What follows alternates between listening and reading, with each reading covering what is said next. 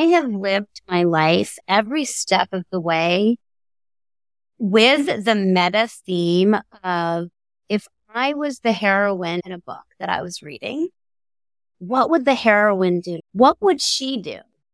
And then I would do that thing, whatever that was. And I really always had that. I love to read so much. And, the kinds of books that I would read typically were stories of female heroes of some kind. And so I wanted to be the hero of my own story. Mama! Let's reimagine mom life together. Mama Has Goals is your hub for relatable support and helpful resources that help you fuel yourself alongside motherhood. Your identity is bigger than mom, and whatever your goals are, together we're making them a reality. Have you ever heard someone say, just make sure you wear clean underwear? Maybe you have and maybe you haven't, but Katz is a family, financial, and legal expert who supports founders, CEOs, coaches, practitioners, advisors, creatives, and service-based entrepreneurs with establishing legal, insurance, financial, and tax systems in their businesses and lives. Allie graduated first in her class from Georgetown Law while raising her 2 children. And then Allie built her own 7-figure law practice and then $1 million online training company before giving up on business due to over $1 million in mistakes that could have been easily avoided had she known what you'll learn in her Lift Business Foundation Blueprint, as well as so many things that we talk through today. Allie learned from these mistakes and was able to rebuild. And as a result, she's taken her business from inconsistent income to now an 8-figure business. She is the go-to advisor for industry leaders, including many other lawyers, and is sharing her mistakes and lessons with you so that you can trust your own business and life foundations to support you and your next right income model, choice of different setups and financial success and consistent income that you can count on, as well as different tax systems and everything else that your family legacy may need for success for generations to come. We talk through money dysmorphia, different money goals for your family, what documents you really need, how to set yourself up for success, naming legal guardians for your kids and how to do it the right way, a simple way to get started and take action on that today, and why we all need to have it set up, and why this is important for everyone, regardless of your financial situation. And maybe even more important, if you don't think you have as much money as is needed for these different things. We talk through parenting teenagers and young adults and how to guide, but not always make all the decisions for them. This is such a good episode. Cannot wait for you to dive all in and listen to Allie. Allie, I'm so excited to have you here today. One of my favorite things is bringing on women that are really multifaceted and they have so many different parts of their story and their journey, and they take their personal life experiences and impact others in different ways. So I'm really excited to tap into all of those different things. But if you were to meet someone 10 years ago and you were to say, hi, I'm Allie, and this is what I do, I want to know what Allie was doing 10 years ago and how you would have explained yourself personally and professionally. Wow, that's an interesting time frame because 10 years ago, I was really just coming out of a spiritual crisis and awakening that had me in a huge process of questioning everything that I had created up until that point. And I was actually just on the other side of it. And that spiritual crisis awakening, it was about 2 years. It was probably some form of a midlife crisis. You can have many times, quarter life crisis, midlife crisis. I don't know. Who knows? But it was this time between what I've heard people call the first mountain and the second mountain. Yeah. I had climbed the first mountain as a very successful traditional lawyer in many respects. I was a family, financial, and legal expert on TV. I was the author of a best-selling book on legal planning for families. My kids were in private school. I lived, a few houses from the beach.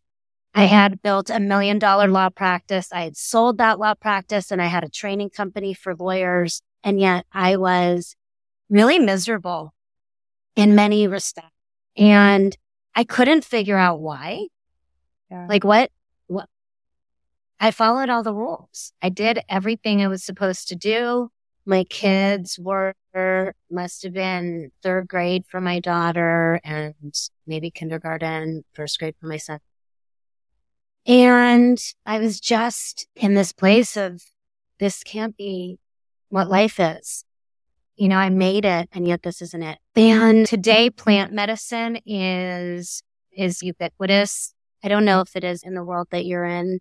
Is plant medicine a thing around this Our parts? community specifically, I don't think is as actively involved, but I think in the self-development and personal growth space, there are definitely people that are always looking for different methods to find themselves and work through it. I had already done all the methods. I had found church, and I was a Jewish girl growing up being told that God was for stupid people. So finding a church was very strange for me. And yet I had found church. I had found God.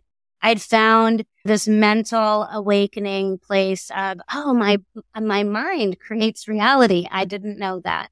Yeah. I'd had that awakening. I'd had awakening into my feminine and into my body. I'd had awakening into oneness and into this understanding that we're all one. And yet I was still really unhappy. And life conspired in this way to say, okay, go do this plant medicine called ayahuasca. And I was very resistant to it because I was like, people are just using that to get high. I shouldn't do that. But I did. And in that experience, I had a visceral understanding and a vision of a world that works for everyone, a world where we live in harmony, a world where we're raising kids in community, growing food, living on land. And it just pierced my heart. And I grew up in Miami, so I never had a vision of anything I'd never seen anything like that. But I felt it and I saw it in this vision space. And then I came back into my life after that, and I saw systematically every single place that because of my conditioning and programming, I had created the exact opposite, where I was my leadership and the leadership paradigms that I was following, mostly from men, my father and the law firm partners that I worked for at the first firm that I worked for. I could see, this isn't the path. I don't want to be this kind of a leader.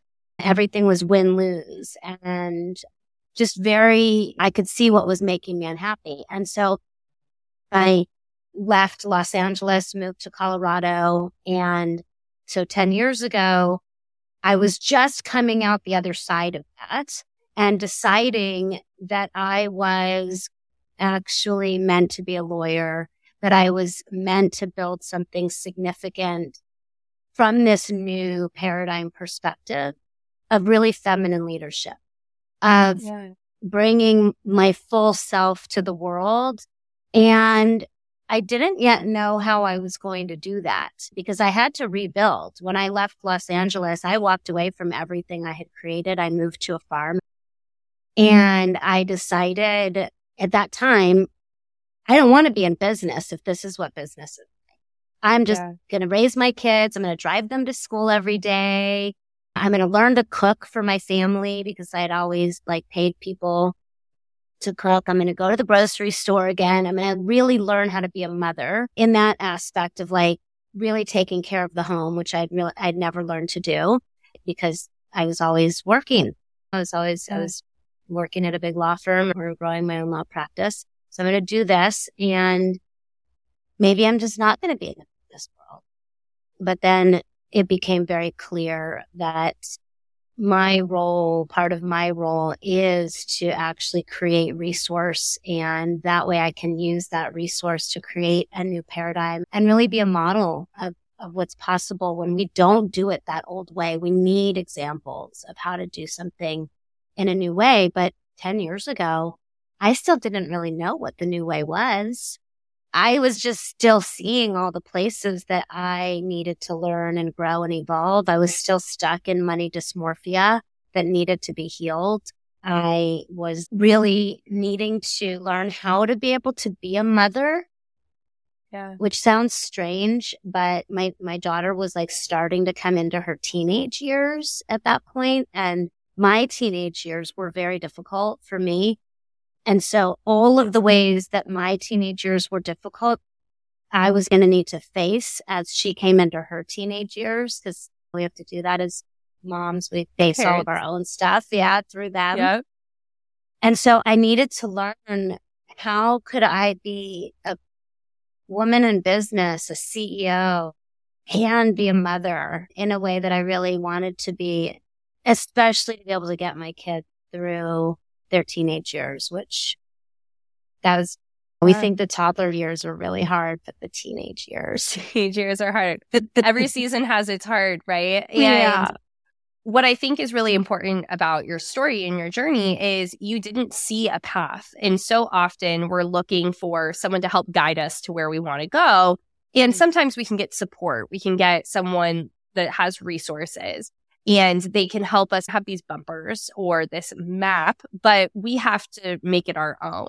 And so going back to even when you were in law school, you were graduating first of your class right before getting married, then going into having your first child later that year, such a jam-packed, busy year, to now 10 years ago from today, really reinventing yourself all over again and redoing that path. So whether it was coming out of law school, it was leaving the law firm after your second child and not returning from maternity leave, and then having this kind of crises that you were explaining and coming into. In each of those seasons, how did you get the confidence and the courage to define your own path, to take the next step when you're in that really hard place and you have to just take step one? What is the way that you get there? Yeah. I have lived my life every step of the way with the meta theme of, if I was the heroine in a book that I was reading, what would the heroine do? What would she do? And then I would do that thing, whatever that was. And I really always had that. I love to read so much. And, the kinds of books that I would read typically were stories of female heroes of some kind.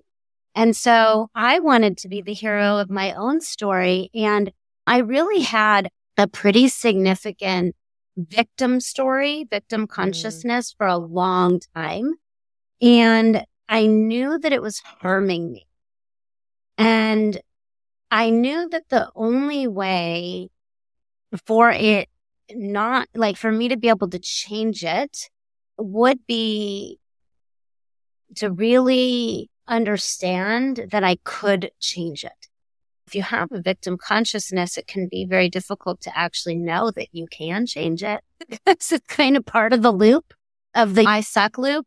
And I think when I look back at each of these moments of really needing to do something different, I prayed a lot. Sometimes I didn't even know that I was praying. There was a time where I didn't think of spirit at all. I didn't think of a relationship with higher power at all. I thought it was all me. I thought I was doing everything myself. Yeah, but maybe that's where you need to start. You're praying to yourself, right? A higher level version of yourself. It really doesn't have to be this defined thing. We don't need to go into all the side parts of that, but for whatever it is for you, like, you're praying for a version of you and where you're going. That is what it is. Yeah. That's exactly right, Kelsey. I was praying to the higher version purpose of myself. You nailed it actually right there. It was like, come on.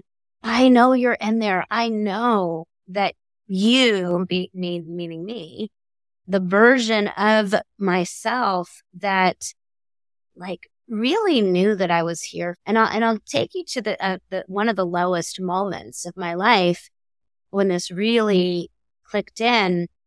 My dad had recently died, and that was a pretty devastating experience because he and I were very close. My son must have been just over a year. So my daughter would have been just over 5. And I was on the couch one Sunday, really lethargic. Actually, he was almost 2.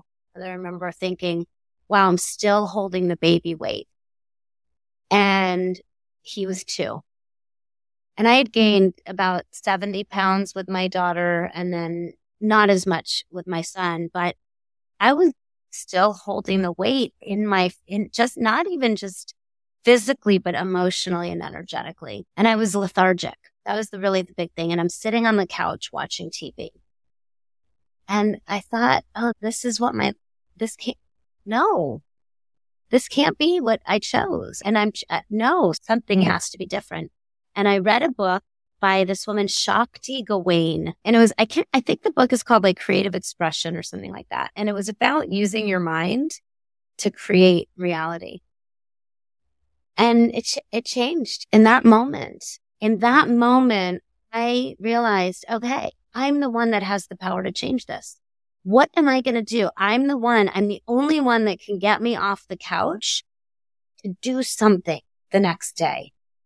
And I said, okay, I'm going to go to yoga the next day. And this was on Monday night. I'm going to go to yoga. I'd never been to yoga in my life. I guess today everybody goes to yoga, right? I had not gone to yoga. This was about 20 years ago, right? Yeah, based off the age of your kids. Totally. Yeah, this was 18 years ago. Okay. I went to yoga, and repeatedly throughout my life, those sorts of things happened when I actually let myself feel how bad I felt about what I had created, or any other bottom of the barrel moment that we have. We all have them. But in that moment, I didn't turn away. I turned toward it, faced it, decided something was going to be different, and the very next day did something different. And I love that it's that two parts there, right? I recognized it. I felt it. I decided I was going to do something different, and then I did. Because if you just stay in your brain and you don't take that action, then we don't see the result that we're looking for. We still have to take that action. So I think that's so important. Now, from that point, 18 years ago, to which you had just started your own firm at that point, right? Like about a year or so before that, going up into 10 years later, when you had this real spiritual crisis and looking to what you wanted to do, you've always done things differently. And a typical law field is not accepting of all these different things, especially in the law field. And this can show up in other areas, being a woman, being a mother, being a lawyer, and having this more spiritual guidedness to the way that you operate and do business. How did you allow yourself to trust your instinct and be different when you were, I'm sure, often misunderstood or judged for the different ways of choosing to operate, whether it was as a mom? Now, I would love to talk a little bit about that. You have this community living situation. There's definitely people that aren't going to understand, how is this lawyer doing all these different things, multimillionaire, putting all this together? How do you stay strong in who you are and what's right for you? That happened in waves. Okay. In law school, the only thing I cared about was graduating first in my law school class. And maybe in some ways I was very outcast in high school, like deeply outcast, in a way that in some ways it created this hard shell that has been useful in my life, because I needed to deal with that, with the pain of that in some way. And I dealt with it by creating this shell around me, this protective shell. And so then when I was in college, I started to let people back in again. And I did things that I never imagined I would do, like joining a sorority, which was amazing and so much fun. But then again, there was something, and I can't remember now what it was, but I got hurt. And I put this shell back on. And what I began, though, to realize through that time is that if I succeeded, it was protection. My success could be protection, right? And so graduating first in my class, working at one of the best law firms in the country, building my law practice into $1 million business, in a way, those things were my protection. So I didn't have a lot of friends during that time. I frankly, didn't have time for friends, but I really wanted friends. As moms, I think that having other mom friends is almost like the most important thing, because it can be so lonely. And I had a couple. I had like maybe 3, but I wanted more. And there was like the cool moms, and I couldn't really hang out with them. Oftentimes because they weren't working. They weren't working outside the home. They were certainly working, but we didn't have a lot to relate about, really. Yeah. And so I didn't fit in with them. And that was really challenging for me, but I could still be successful right? I could still hang my hat on success, on like business success and financial success. Ultimately, though, that wasn't fulfilling. That wasn't enough. I wanted heart connection with people. Like I really wanted heart connection with people. And I really ultimately just wanted to be connected to all of the parts of myself. Like I'm not just business. I think that's a very masculine way of being, which I'm very connected with my masculine self, and my drive and my focus and my purpose and my determination is all very critically important to me. My dharma, all of that. But I'm also a feminine being that loves community and connection and softness and love and tribe. And so I have needed to learn how to, first of all, balance these parts inside of myself. These parts in me were at war for a long time. And I think that was part of the spiritual crisis time when I'm like walked away from everything success oriented, because I needed to make space for the feminine parts of me to be able to come through. Mm-hmm. And so I needed to put business to the side for a minute so that I could even actually learn to feel myself. Mm-hmm. And at the time, I didn't really realize, I don't think, how different I was. I don't think I was just how I was. Yeah. And sometimes we don't really realize how different we are. Now, looking back, I can see, oh, wow, yeah, I've always been really different. And wow, that's so fantastic. Today, I'm running a $10 million enterprise. We had our State of the Union, our end of the year State of the Union for our company. And we had a puppet come do a 30-minute like awards show. It was hysterical. He was really funny.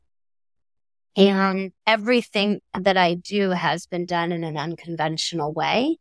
Yeah. And I think that the sooner that we can really accept the full range of who we are and embrace the ways that we are really different and be honest about them and bring those ways forward with vulnerability, the faster we are going to have the kind of success that I'm only now really experiencing, which is like the true fulfillment. I accept all of myself. I don't think there's any amount of money. I don't think that there's any amount of accolades or external recognition or any of it that can be as good as full 100% acceptance of self. When I accept the full range of all of who I am, whatever that looks like, that's the ultimate fulfillment. And I think when you're starting to get on the other side of that, it becomes a little more, it makes more sense. You're like, I am learning to love all of me. I'm learning to love my whole journey. I see why, especially in what you do, you have to have the masculine energy. You have to have this organization. You're going to have a State of the Union, but we're going to bring in the feminine and bring in a puppet and have it be fun. So you're able to really play both sides because there's beauty in both, right? And that's why there is both. As a parent, and especially as your kids being young adults and in many ways a very challenging season of their lives and a challenging season as a mom to figure out, where am I holding hands? Where am I letting go and saying, fly, little bird? What are some ways that you're helping nurture this? And is there something that's worked really well to say, you only even know part of you right now? I think that's what's so challenging about that age is you can't even embody all of you because you haven't even fully experienced all of yourself yet. How do you help try to guide them with that? I really do my best to love them and guide them as little as possible, actually. And I can see as I say that, all these images flash in my head about where that's not true, actually. One of the things that I work with is teaching legal, insurance, financial, and tax, right? So we call it LIFT, teaching these LIFT concepts that I had to learn through making probably $5 million worth of mistakes as I've built all these businesses over the years. And I really just want to save people from making those mistakes in their own lives and businesses, because it's really painful to make those mistakes. And so I want to teach these things to really mostly my daughter, interestingly. I don't seem to push it on my son as much, and I'm curious about that. Yeah. I definitely treat them different. And I am definitely, without question, have a higher and harder standard on my daughter. And when it comes to money and her own independence, it's been interesting for me to watch that. She's older, so that might be part of it. But also there's something about, because I'm a woman and she's a woman, and I just have these like higher expectations, like in a way, like I make more leeway for my son, excuses like, oh, whatever. I really want her to get these concepts. Yeah. And she has sometimes been really upset with me. And it's funny because my parents didn't give me anything. They gave me no money. I shouldn't say they didn't give me anything. They gave me something, of course. They gave me a lot of things. Okay. They gave me a lot of things, but they didn't give me money. And I started working at 14 years old. I filled out all my own financial aid forms for college. And I really had to be on my own in that regard. They were not really good role models in that respect. And so with my daughter, I made her get a business entity so that I could pay her business entity for services, and then she could write off her business expenses as tax deductions. Things like her program, she went to makeup artistry trainings. She's a makeup artist. And so rather than me just paying for her trainings, okay, you set up your business entity. I will pay your business entity. And then you pay for your school, and then you write off your tuition as business expense. Yeah. She was so mad because I'm making her life more difficult, and it's frustrating for her. Holding that line of doing what I think is the right thing, because to me, that's the right thing, is actually to do this structure, while at the same time dealing with her anger and frustration about it, and then not getting mad at her, but instead just having compassion for her anger and frustration, because it is a lot to learn at whatever, 21, 22, 23 years old, however old she was during the time that she's learning it. And it's really beautiful because now I hear her saying things about business entities and bookkeeping and tax structures. It's second nature to her. Yeah. Second nature to her. And so it's very rewarding now because she got it. She got it. And so really knowing that balance of like when to do things that make them angry. I wouldn't even say push, but when to do things that make them angry and love them through it, and when not to do it. The next thing where this will arise is that my son wants to go into the military. And ultimately I support whatever he chooses. I want to be supportive of him. I'd really rather he find something else. Yeah. Because so many reasons. And if he chooses to go into the military, I will honor and respect him and support him in every way I can. And I also at the same time do see it as his desire is very honorable and noble. He's a protector. And there's really not good options for protectors or men in this world to find what he's looking for. So what I am doing is giving him as many opportunities as I can to potentially find the things. So I sent him to Alaska for a backpacking program for 30 days. If he decides he wants to go to Thailand to fight Muay Thai, I'll support him to do that. Just to see, maybe he'll find something else. I'm not going to get mad at him for his choices. But you're going to provide opportunity for an alternative. Yes. Yeah. And if one comes, great. And if it doesn't, full support of whatever he chooses. Amazing. I love that. And I think that it comes back to that masculine and feminine. And I'm thinking I'm typically a little more left-brained and logical. And typically someone that goes into the law field is also. Yes. You're definitely have a creative side and spirit to you. But typically someone that's pursuing that type of life and degree is also in that kind of strategic mindset more often than not. And that becomes a little more natural.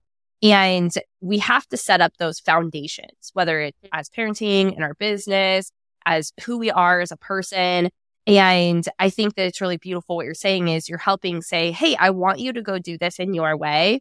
And I'm going to help you have the right foundation to do it in a way that is going to support you in the long haul in the best way possible. Now, at the core, what your business is, we've talked so much about the personal side of it, but at the core, your business is really helping have the best legal and financial foundation as a family and as a business and as whatever you're navigating in your life to have the right things set up. So I think that is so important for everyone, but everyone doesn't understand that. And like you said, I was not necessarily given that information as a young adult or as a child and had to learn so much of it myself. So if someone's in that boat where they're, legal setup and financial setup, that's for rich people, that's for business owners, that's for people that have these different things. I now know that's not true. So what are some of the tidbits of information that you could give someone as we start the conversation of why this is for everyone and they need to listen up? By the way, I thought this thing, even after I graduated law school, I still thought because I'm working on Warren Buffett's transactions in the law firm that I started at. So when I started my own law firm, I was like, this stuff doesn't apply to me. I'm not little old me. I'm just me. But then I didn't know I was building a business. And I remember going to my CPA at the time. And I said, I know I'm supposed to be seeing some numbers or some reports or something. What am I supposed to be looking at? And she said, well, it depends what you want to know.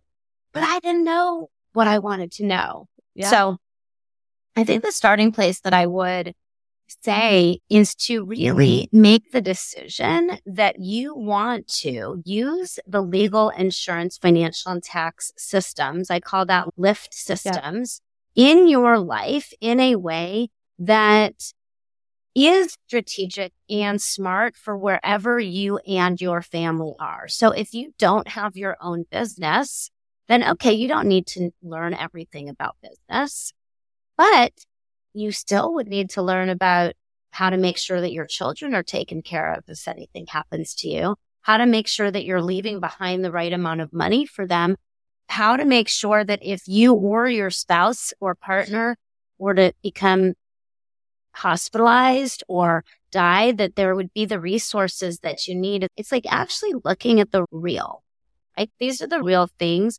that when we plan for them, first of all, it doesn't make it more likely that they'll happen. And in fact, I think I saw, Kelsey, on your page, I was looking at it for the show that you were in some sort of emergency room. I was, situation. What was that? And my son was only a year old. I had a planned surgery, and then 2 weeks later, I had complications that I ended up in the emergency room. I ended up passing out from blood loss. Wow. And I ended up being fine. But we didn't have anything set up. My son was only a year old. My husband, thankfully, knows how to do a lot of that. But that is really where this business came from, because in that situation, I was like, wow, I was not prepared at the time, I was probably 20, almost 27. I was really young. And so I didn't think I needed all these things figured out. Sure. And so not only was I then figuring out my fulfillment and the values I wanted to leave behind, and that's where this all came from, but I then also was like, I should probably have some paperwork and some things set up to be organized. And so we did get a fast learning in realizing that we should have that. And my husband and I travel together. Sometimes we're together. And so we really did start to look into these things. But a lot of people don't plan ahead. And unfortunately, when you need it, sometimes it's too late. At that point, it's too late. That's right. Yeah. And I think that this is, in a way, especially for those of us that didn't grow up with resources, this is what keeps families poor. Mm-hmm. This is what keeps families trapped. This is like if you did not grow up with resources, you have an opportunity to break the cycle right now with your choices. And if you did grow up with resources, you have an opportunity right now actually to handle things for yourself in a way where your parents trust you now and will start to funnel resources to you now instead of waiting until they die, which is really important. Actually, it's really important because with the way that how long people live and all of that. Like, if you can step up your own adulthood, your own adulting, to the point where your parents trust you and you don't have to wait another 40 years to get an inheritance, and you can actually get invested in now, you can make a huge impact with those resources throughout your lifetime, and you can have a much better life. And then if you don't have family resources coming to you, you can turn your life and your family's life around in one generation by your choices. You can actually do it. I am living proof of that. My kids are inheritors. They're going to inherit from me when nobody in my family, 2 generations ago, my family came over from Poland in the Holocaust and came to New York and were playing kick the can in the road, extremely poor. And now here I am in Costa Rica, where I spend my winters. I changed that in my lifetime. And so you can change that in your lifetime. It does. When I look at what more I would have now, because yes, my children are going to inherit quite a bit just from my life insurance, by the way, from my life insurance. But my own life over the past 20 years was actually more difficult than it needed to be, because I didn't understand a lot of these legal, insurance, financial, and tax concepts. It wasn't just the $5 million that I lost along the way. Money is money. Money comes and goes.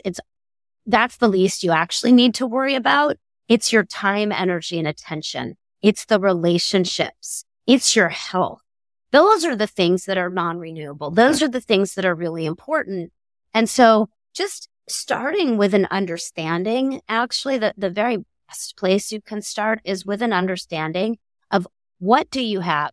And there's this concept that I've identified called money dysmorphia, which is this distorted view we have around money that causes us to sacrifice our non-renewable resources. Personally, that's time, energy, attention, relationships, and health.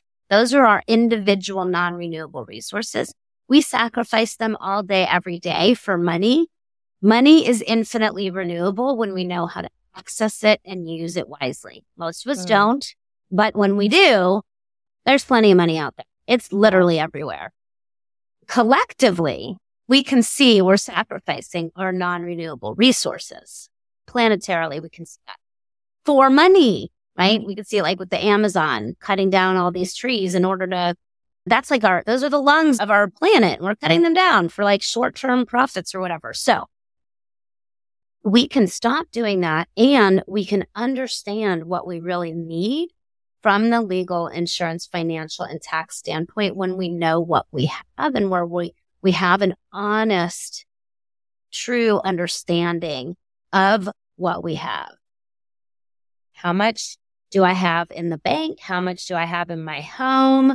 How much do I have in my retirement accounts? How much do I have in life insurance? How much debt do I have? How much equity is in my house? If I were to sell my house right now, how much would I get for it? If I don't even have a house, okay, how much is my car? How much am I going to receive from my parents? That's like a critically important question. Each asking and talking about and learning to ask it and talk about it in a way where our parents trust us to have that conversation. That's a huge one. Being able to even talk about it even with our friends. Yeah. And what they don't have, right? Yeah. I mean, that was the case for me. My mom is 75, and my sister and I have always known we would have to take care of her at the end of her life one way or another, because she was an art teacher for 30 years. And we knew that once she quit her art teaching job, she only has $200,000 in retirement, which for some people is a tremendous amount. And for others, it's clearly not enough. Yeah. And it's pretty clear that if I wasn't supplementing her income at this point, thanks to an investment that she made in me, by the way, at a very challenging moment in my life, which was a huge healing in our relationship. I hated my mom for a long time. And she came through for me when I really needed it, not with money, but with her credit score. She actually let me use her credit score after I had filed bankruptcy to borrow money to restart. That was a really big deal. And because of that, I'm now able to supplement her income. But if I wasn't, she'd be in a really bad place now. And instead, she's living her best life. And that happened because my sister and I started having conversations with her. Really, when I asked her to invest in me, it was about 7 years ago. And I was just really at this place of, okay, I know I need to rebuild. I don't have a credit anymore. I even gone to friends and asked them to invest in me, loan me money. They were like, no, we know you can do it. I had asked an ex-partner. He said no. And it was clear I had nowhere else to go. And life is one of those things where like life actually wanted me to have to be vulnerable with my mom. Yeah. That was quite a bit of healing work that needed to be done. And so getting into these conversations with our parents, because my sister and I know we're going to take care of my mom. Long-term care costs are between currently, and they're going to be a lot more over time, like $7,000 and $10,000 a month for our parents. And again, I used to feel this big resentment. Oh my God, I'm going to have to take care of my mom. How am I ever going to do that? And I don't want to take care of her. And facing all of those things was critically important. There's 30 trillion to $84 trillion that are going to pass from the senior generation to the junior generation in the next 25 years. 30 to $84 trillion. That's more than our entire annual economy. But you'll also notice there's a 30 to 84. That's a big gap. That makes the difference of between the 30 and the 84. How much of it gets wasted? Yeah. And that is dependent to me. That's dependent on the junior generation learning how to step up, see what we've got, understand what are the structures that I can put in place that will create self-trust. And that can start with actually naming legal guardians for your child.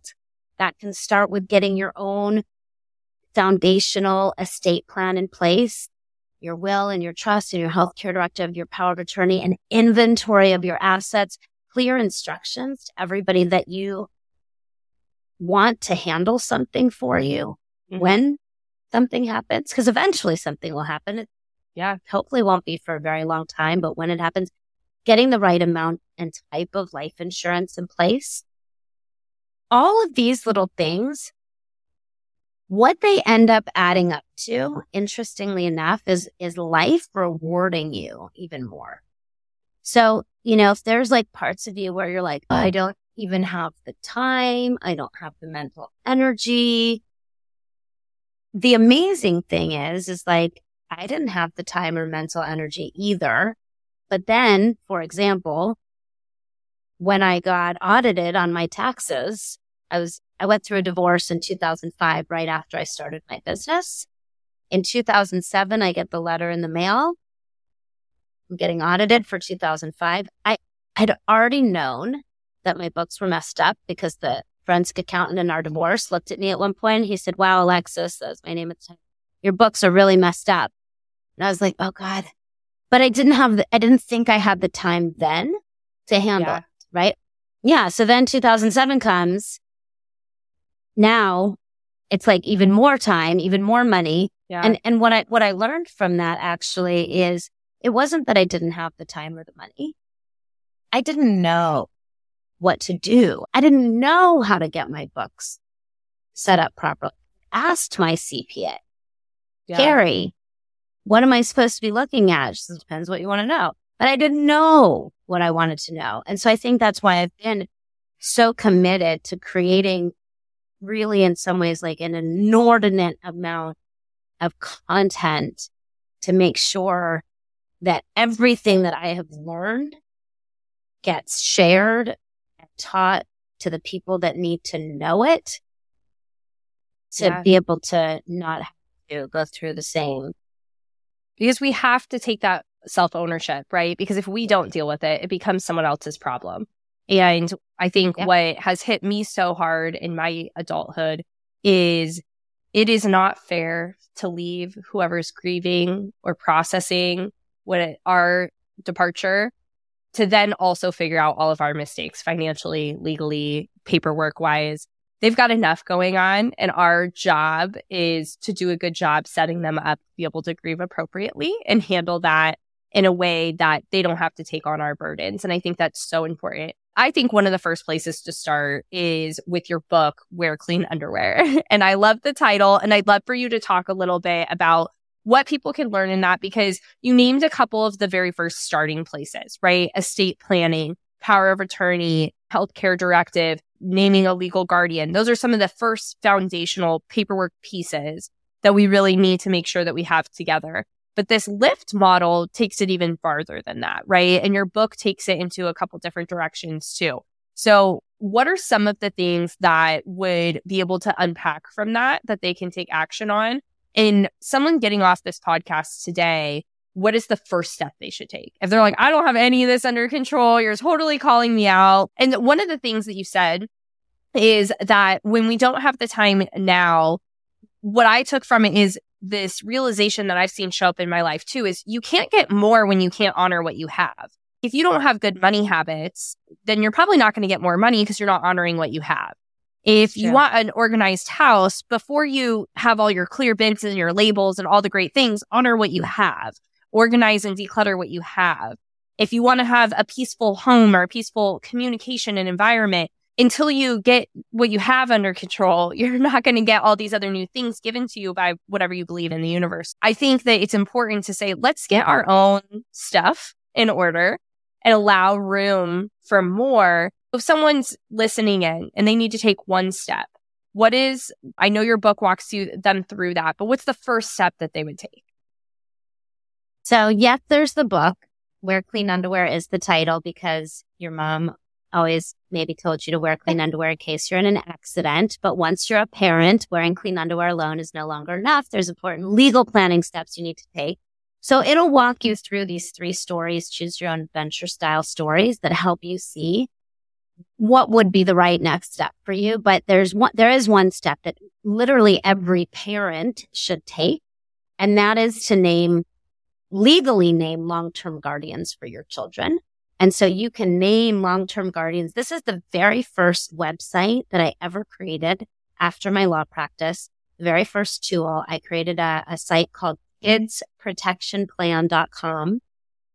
It's going to get a big upgrade in the next 1 to 2 years.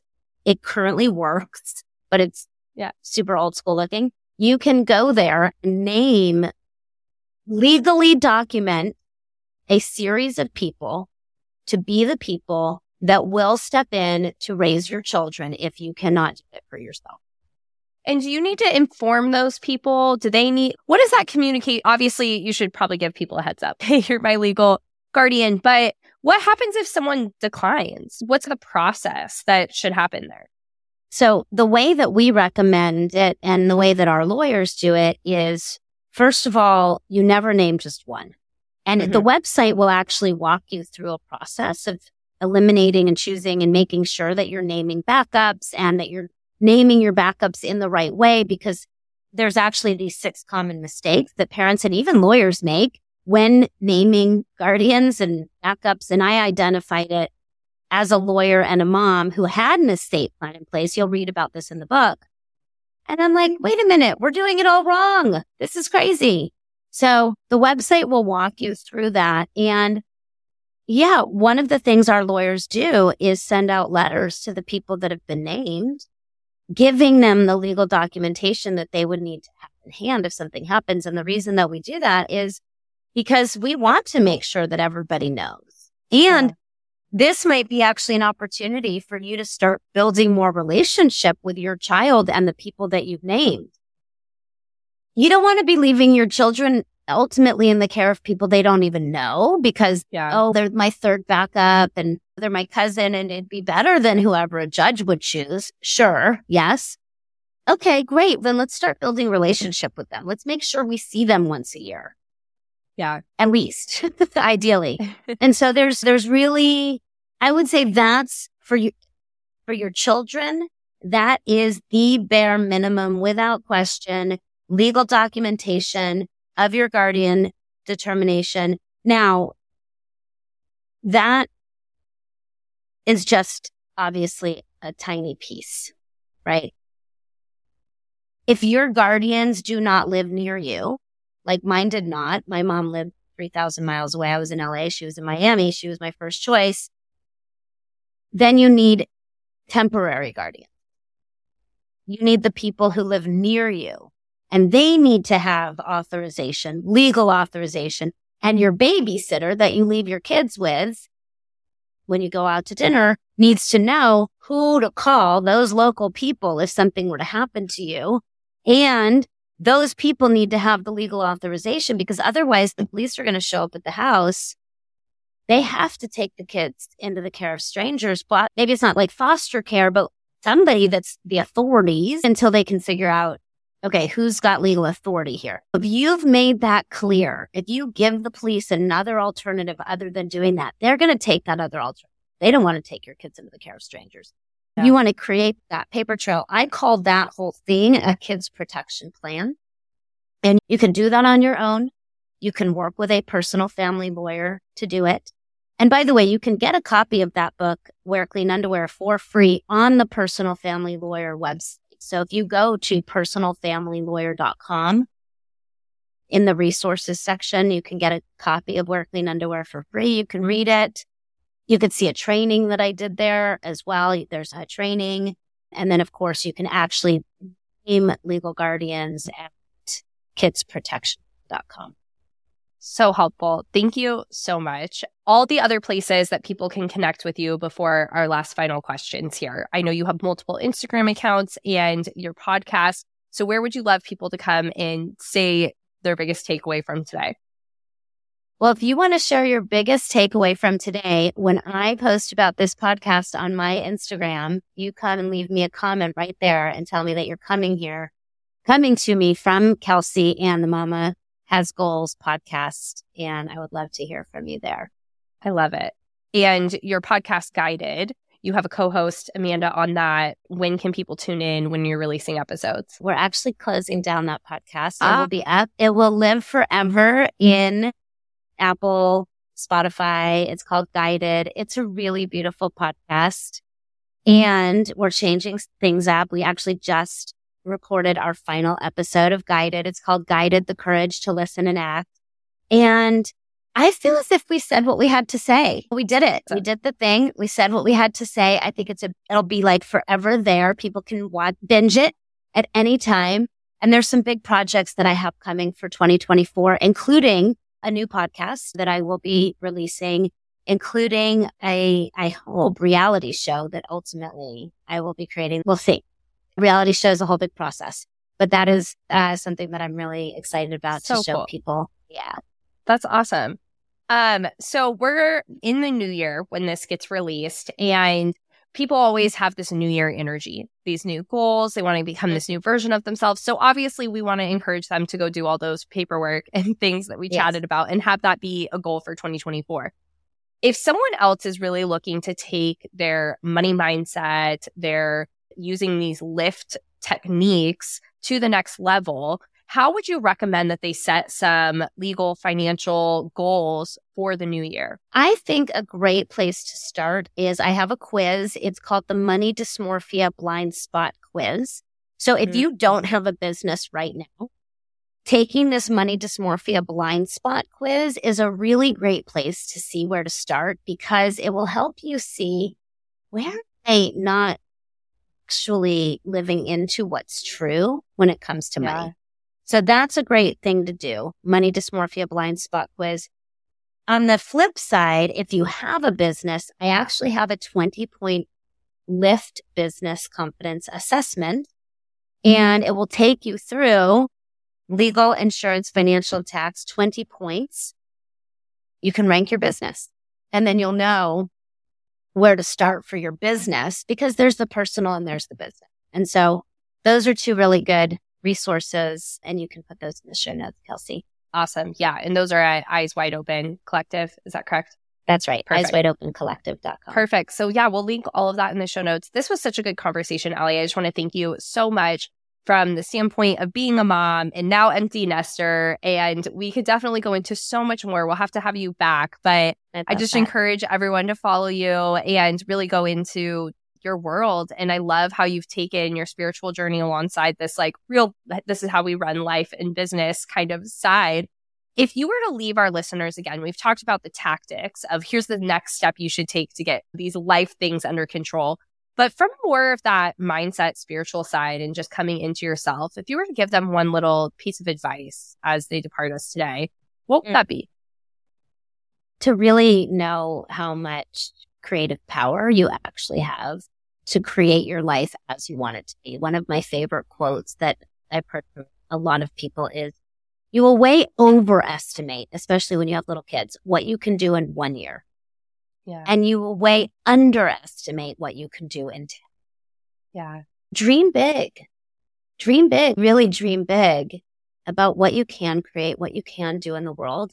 And then just keep loving yourself each step of the way. We talk about self-love. What is self-love? Self-love is making mistakes, loving yourself through them, having compassion and forgiveness, recognizing that mistakes is how we learn. Contrast is how we learn. You won't know what you want until you know what you want. And sometimes that means seeing what you don't want. So really forgive yourself, really have compassion for yourself, really recognize that you're always learning, growing, and evolving. Be gentle with yourself and dream really big. Yeah, I love that. Thank you so much, Allie. Thank you for being here. Thank you, Kelsey. Sometimes the smallest act of love is all a mom needs to feel reinvigorated. If you can relate to that, I'd feel so supported by your 5-star rating and written review. Take a moment and let me know what you thought about this episode.